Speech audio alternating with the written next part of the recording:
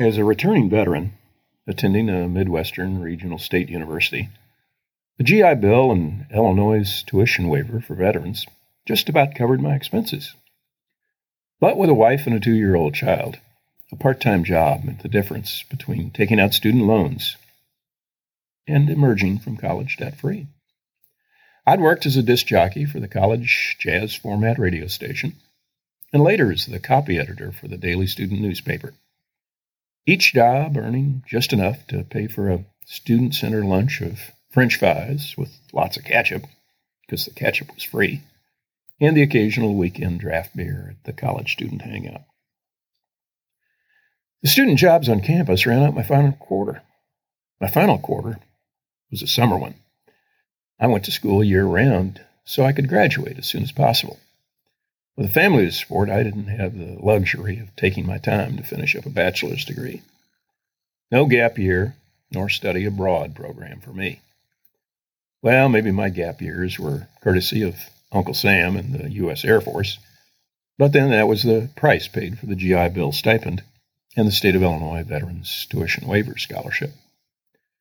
My last quarter of school meant the required journalism internship.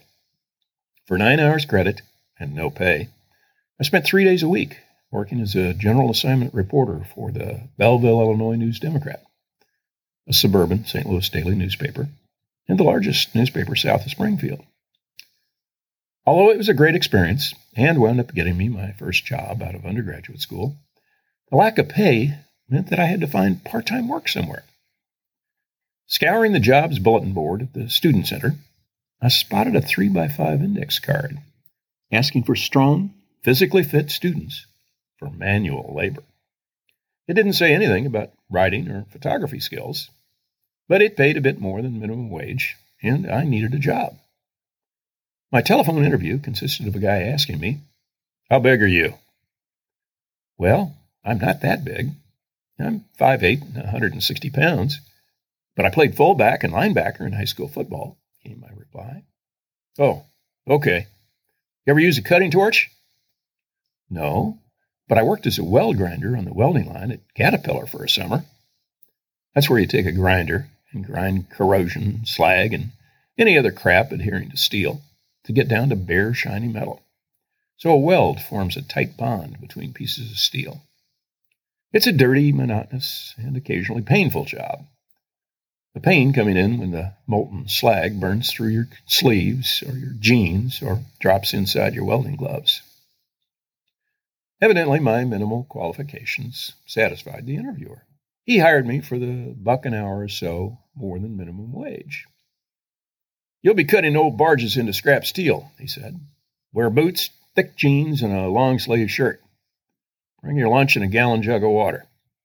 He then told me how to get to the job site. Driving to the job site, I wondered what I'd gotten myself into, but I needed the money. "Turn left off Highway 3, across from Comet Co., between Granite City and Hartford, and follow the road back to the river," he told me. Granite City, the begrimed home of steel mills, shotgun houses, and working man's taverns. Hartford, home of oil refineries, chemical plants, and EPA Superfund hazardous waste sites. It's the town that sits on a pool of underground carcinogenic chemicals floating atop its water supply. The river? The Mississippi River, America's industrial pipeline of oil-bearing, coal-filled, chemical-laden barges. I drove through the soybean-lined floodplain fields to the tree-line edge of the river. Rusting hulks of barges out on the muddy banks. A couple of battered used cars and 2 workmen greeted me.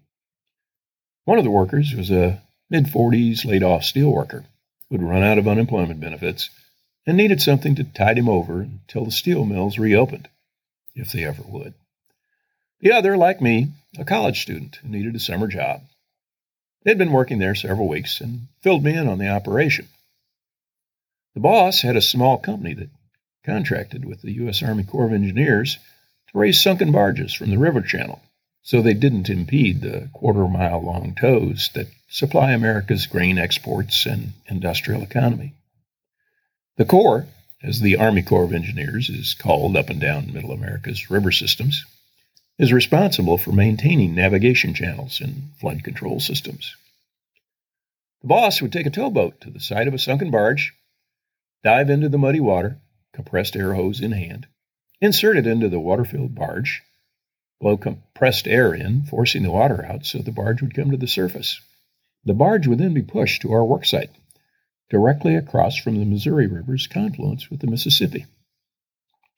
The boss wasn't around much. He was usually out on the river bidding jobs. 20 minutes of instruction, and work began. Okay, here's how you light the torch.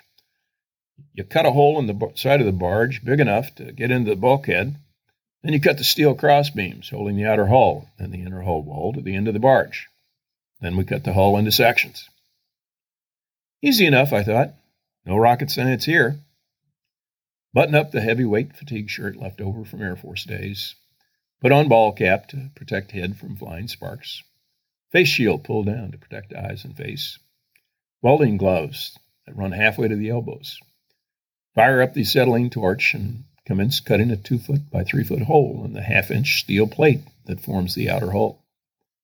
The rust flakes off as the steel melts under the 6,000-degree blue flame. This ain't so bad, I think, as I pull the torch down an imaginary line to cut the opening in the hull. Oh, sure, it's summer in southern Illinois. The humidity rising off the river matches the temperature to make it a sweat bath. But at least I'm outside, working in the shade of the riverbank trees. I'm making money, and nobody's bothering me. Even if somebody were talking to me, I probably couldn't hear them over the hiss of the torch and my focus on the job at hand. Minutes later, the 1/4-inch wide rectangular gap the torch has melted through the steel completed. I raised my right combat boot-clad foot and kicked the steel plate into the hull. The hole just big enough for me to step through and into the hull. Pulling behind me the hoses leading from the torch back to the oxygen and gas bottles that feed the steel-eating flame. Oh, shit, I think. Let me tell you what the inside of a barge hull that's been sunk on the Mississippi, refloated, and then left to rust on a mud bank smells like. My shoulders touch the corroded steel hull on either side. The only light comes in from the entryway I've just cut. The acrid smell of the steel melting under relentless blue flame is overwhelmed by the rotting stench of Mississippi River mud, and God only knows what carcinogens it contains from decades of chemical contamination and sewage flowing over it. I fire the torch back up, but not before the snakes, spiders, and assorted creeping, crawling, and flying critters are unhappy at my intrusion. The shade of the tree does little to appease the sun-baked steel, absorbing the heat like a cast-iron skillet. I begin the process of cutting the steel members that hold the barge together as I edge forward on my knees. Sweat trickles down my back, soaks my underwear, then my jeans, and even the leather belt. The fumes penetrate my nostrils as the swampy smell of the bilge occasionally pierces the soot covering my nostrils.